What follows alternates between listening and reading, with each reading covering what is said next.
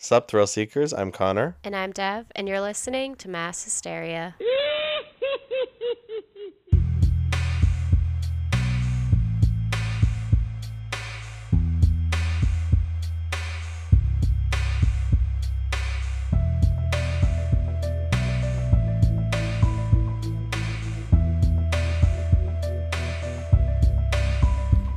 Welcome back, Thrill Seekers. Connor and I we struggled to film our intro. I'm not gonna lie. We did.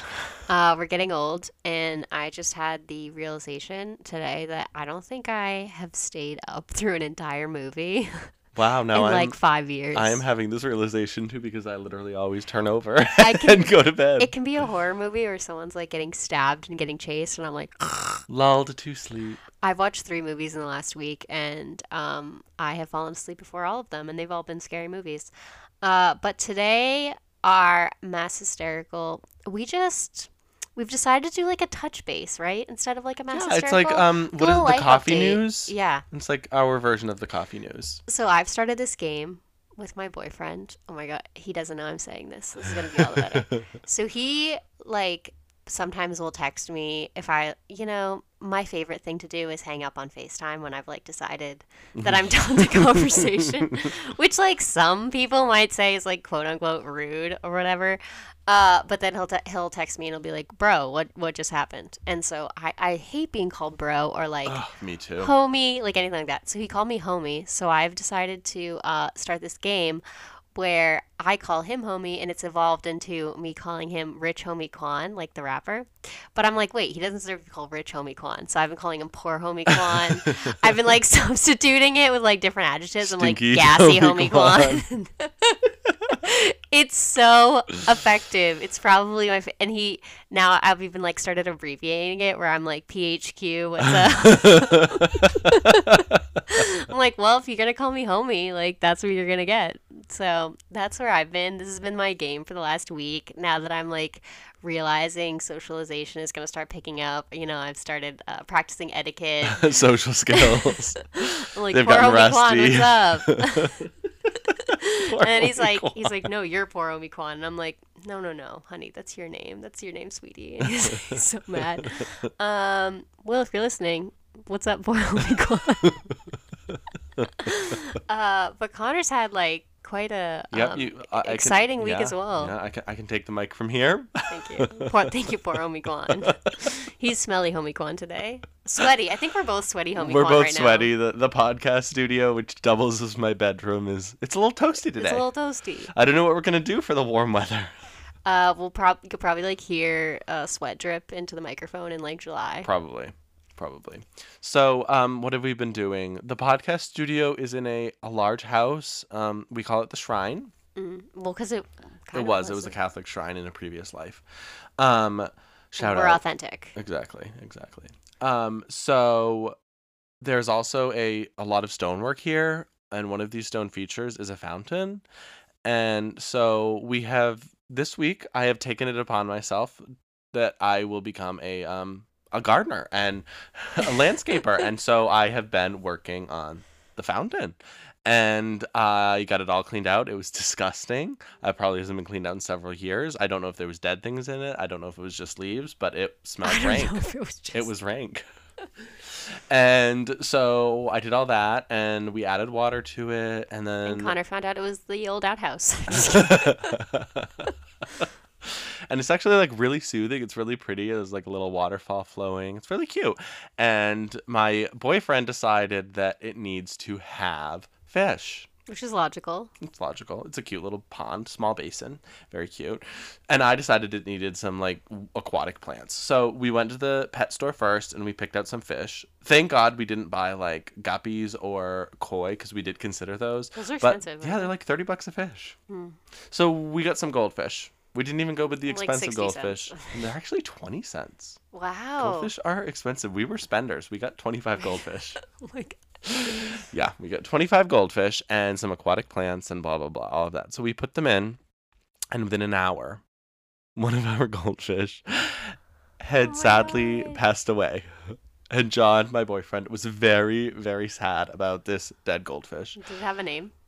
It didn't. I should Poor homie ask him. Quan. Poor homie Quad. That's the goldfish's name as well. It was also a silver goldfish. It wasn't like it wasn't a pretty goldfish. So like, I'm sorry, R.I.P. But you weren't the But prettiest one. Darwinism. Yeah, exactly. Survival of the prettiest. I support that. No, I don't. Anyway, moving on. You're like, that's how I've lasted. Yeah, this long. before I dig a bigger hole for myself, I dug a hole for the goldfish, a small hole.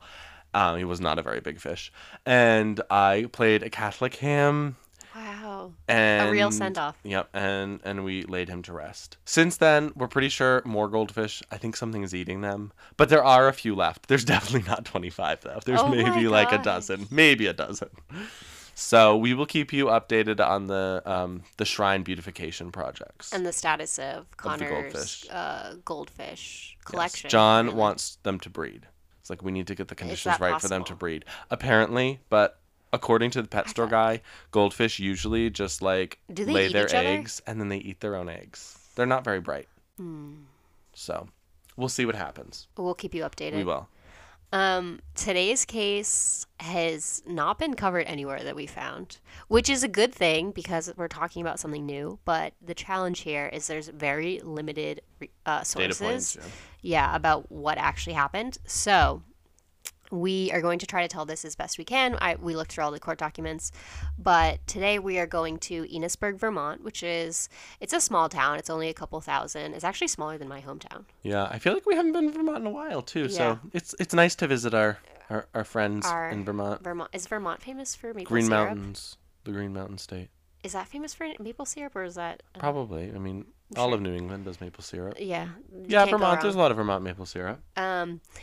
So it's a rustic, like New England town, exactly like how you probably picture. And everyone knew each other. Laurie Gonyo, she was a 29-year-old woman, and she lived in the small town, and she really enjoyed spending time with animals. She especially loved horses, which we grew up as horse people. Yes, I you am know. still a horse people. When you're a horse Devin's person, a retired horse I'm a people. retired horse people. She made the right choice. We'll just leave that there. It's a complicated relationship. But life was quiet for Laurie. She was married to a man named Richard, but she quickly struck up a friendship with the man who lived next door. They lived in a trailer park, and the man who lived in the trailer next door, his name was Wayne Earl Delisle. It's always a trailer park. It's always the man next door. It's always a guy with the middle name Wayne. I mean, the middle name Earl. No, remember the Jennings murder? His middle name was Earl. Right. So this was the mid 70s, and Wayne was working for his parents' farm store. He lived with his wife and his children, and Wayne also kept horses, which led him to get to know Laurie better. All horse people know each other. They do. He was 5 years older than her, but soon the two grew close, and they became more than friends. This is the classic tale as old as time, song as old as rhyme. Their affair was kept secret between the two. The only problem was Laurie wanted to go public. As the affair continued, she threatened to tell his wife what was going on. And you may be listening and wonder why she wasn't concerned about her husband knowing. And Connor and I talked about this, but that's the challenge here is there's really limited information. Yeah, we don't know. I could barely find a picture of her. I could not find a picture of Wayne Interesting. Earl Delisle. But Wayne was a hardworking man, and he was also, though, a heavy drinker, and he was known to be violent. So after Laurie threatened to tell his wife, she mysteriously vanished from her trailer home next door. Her husband, Richard, reported her missing in November of 1976. So we've all seen Gone Girl, I'm sure, and it's no surprise here that Richard was immediately the prime suspect. He was her husband, after all, and Laurie had no indication that she wanted to leave, let alone to do it so spontaneously with no warning. Something smelled off to the police, but they may have been honing in on the wrong person. According to the Bennington Banner, the last time Richard saw Laurie was the day before she disappeared in the morning. She was getting ready for work when he said goodbye to her. Richard worked that day, and he was surprised not to see Laurie at home when he got back. And even weirder, the living room area looked like it had been rummaged through, and there was a metal tray on the floor and a spilled cup of tea. Laurie definitely should have been home by this time if she'd been at work, and she definitely would not have left the living room looking that disheveled. It's such a targeted thing to be disheveled too. Just the living room was tossed aside, which is interesting. The police put together a team to investigate the young woman's mysterious disappearance. For 3 days, they searched for any leads or information, but they got nowhere. 3 days, like, it seems like a really short amount of time to investigate, in my opinion. But the Bennington Banner said that their investigation really did only last those few days. The police were coming up short.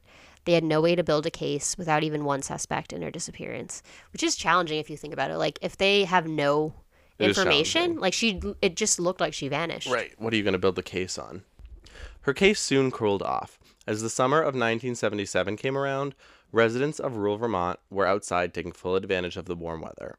If you've never been to Vermont or to northern New England, you know that winter is incredibly heinous and we all just cry It just goes on forever. for months. Like I said in We a all previous get fat. episode, it lasts till July, whatever. Yeah. And in Vermont, it definitely lasts till July. And so, if you Are lucky enough to see the sun. Right. If you're lucky enough to You're see outside. the sun, you're outside. And so that's what happens in the spring and the summer. Like, it explodes. There are people everywhere outside. And so everyone loves to hike, or most people love to hike, and they love to spend time outdoors. And in early July, two canoeists, they were enjoying the summer, and they were making their way down the Lamoille River in Jefferson, Vermont. And that's when they noticed something in the water.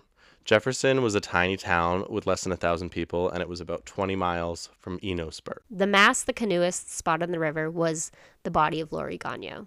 She was completely nude and had been tied up with rope. Her body was wrapped in a tarp and had been weighed down by cement blocks, according to court documents. The state medical examiner determined that Laurie had died by manual strangulation. Someone had choked her.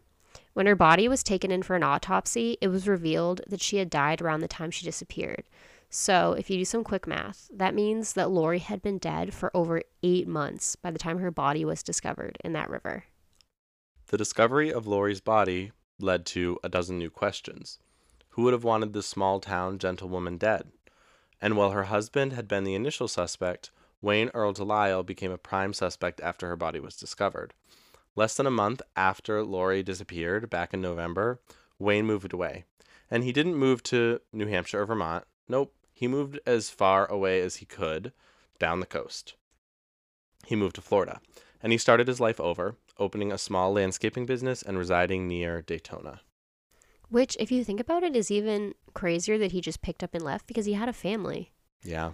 And he would have to have started a whole other business because he was working for his parents. Yeah, that's crazy. But Detective Henry Red Vautier, which we will refer to as Red, he had a sinking feeling that Delisle had been the one to kill Laurie, but proving it was incredibly challenging.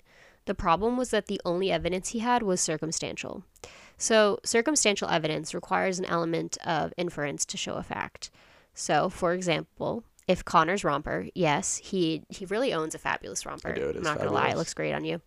Was found at the scene of a crime, then it would be circumstantial evidence in his trial.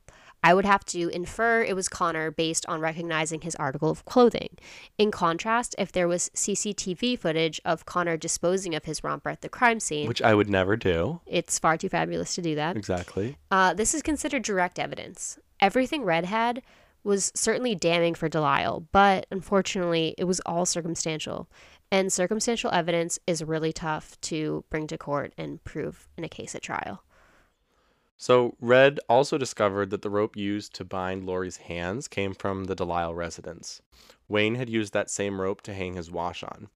According to the Tampa Bay Times, there was a black paint found on the cinder blocks, like remnants of black paint, that had been used to weigh down the tarp.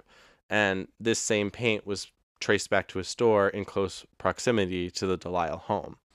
And if you're thinking, okay, maybe this is sheer coincidence, well, thrill seekers, the exact tarp found wrapped around the deceased woman was identified to be a canvas belonging to none other than our friend, Wayne Earl Delisle.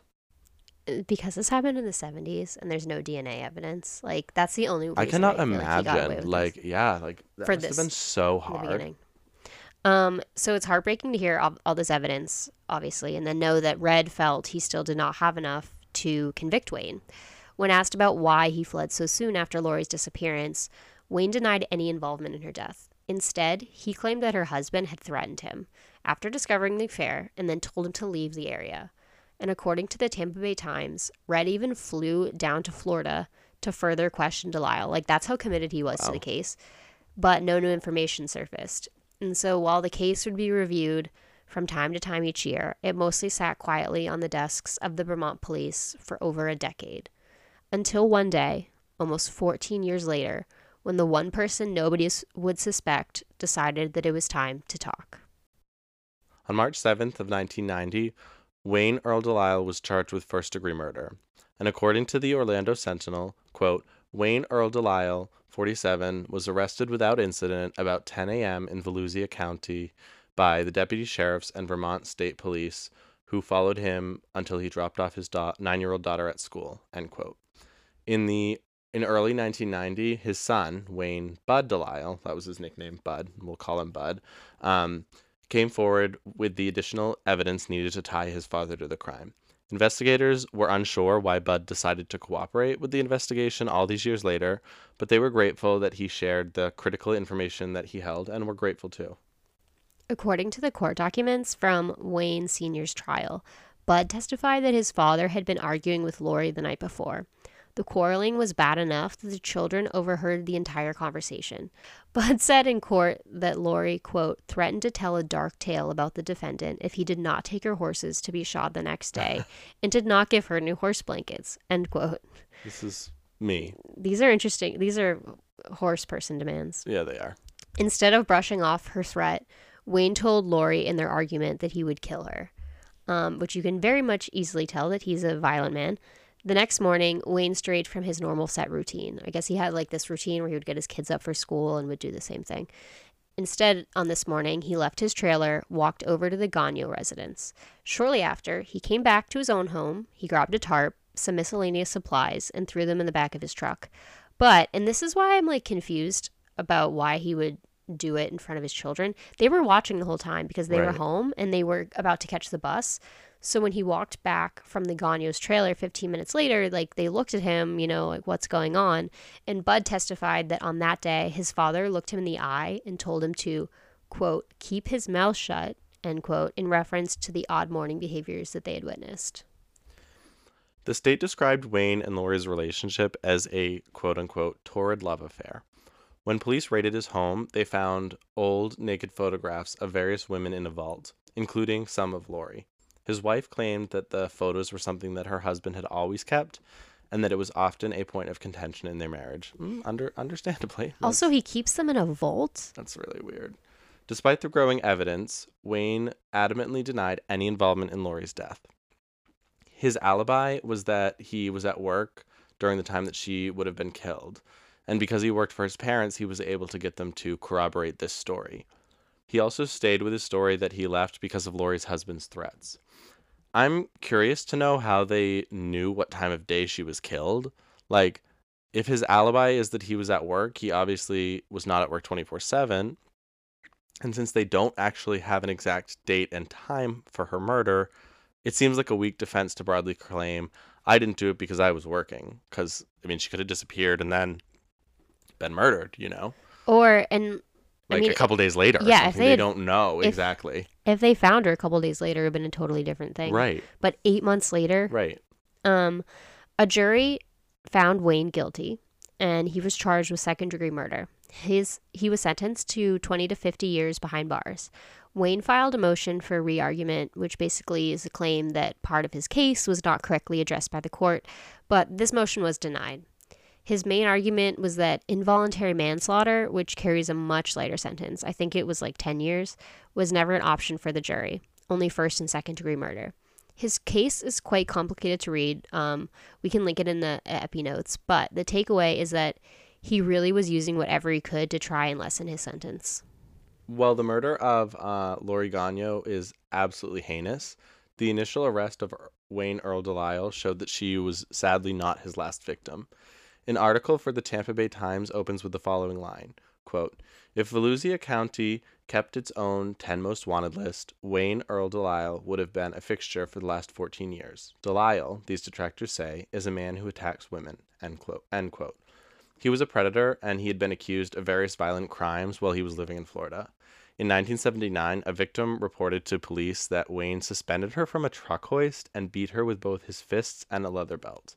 He had a reputation in the area for hurting and raping young women in areas that were secluded and far away from the main roads.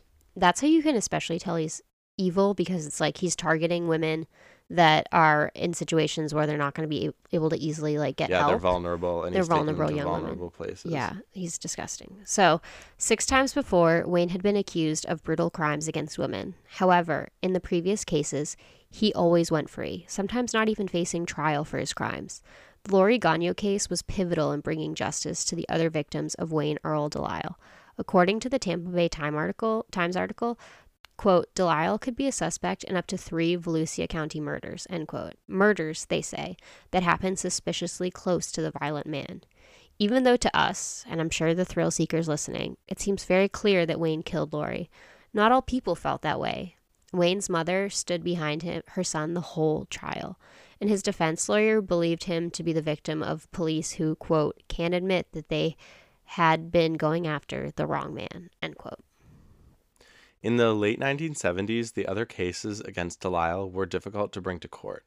And according to the Tampa Bay Times, quote, the victims were prostitutes and transient street people who had no visible means of financial support and were sometimes involved in drugs, end quote. It's completely unfair, but in the 70s, the cases of these women were arguably not taken as seriously because they were women that were involved in sex work. As these cases would get closer to trial, they would often fall apart. The victims couldn't always be located, or sometimes they would even refuse to go to court to testify.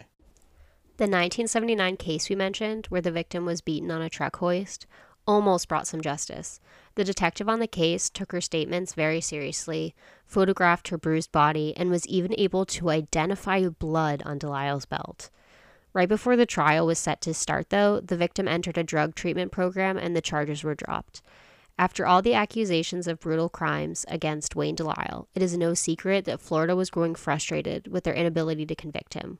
When Laurie's trial began, it was a sign of hope that justice would prevail for all his other victims. Part of the hope that came from his arrest was that the other victims, or even people who knew Delisle in any capacity, would feel safer and more comfortable to come forward with any information that they might have. One of the women Florida officials believed to be tied to Delisle was a 24-year-old who had been found dead close to the Delisle's Florida property. After his arrest, Florida police obtained search warrants to bring cadaver dogs onto his property, but it's unclear from the information that we had access to what the outcome of all that was.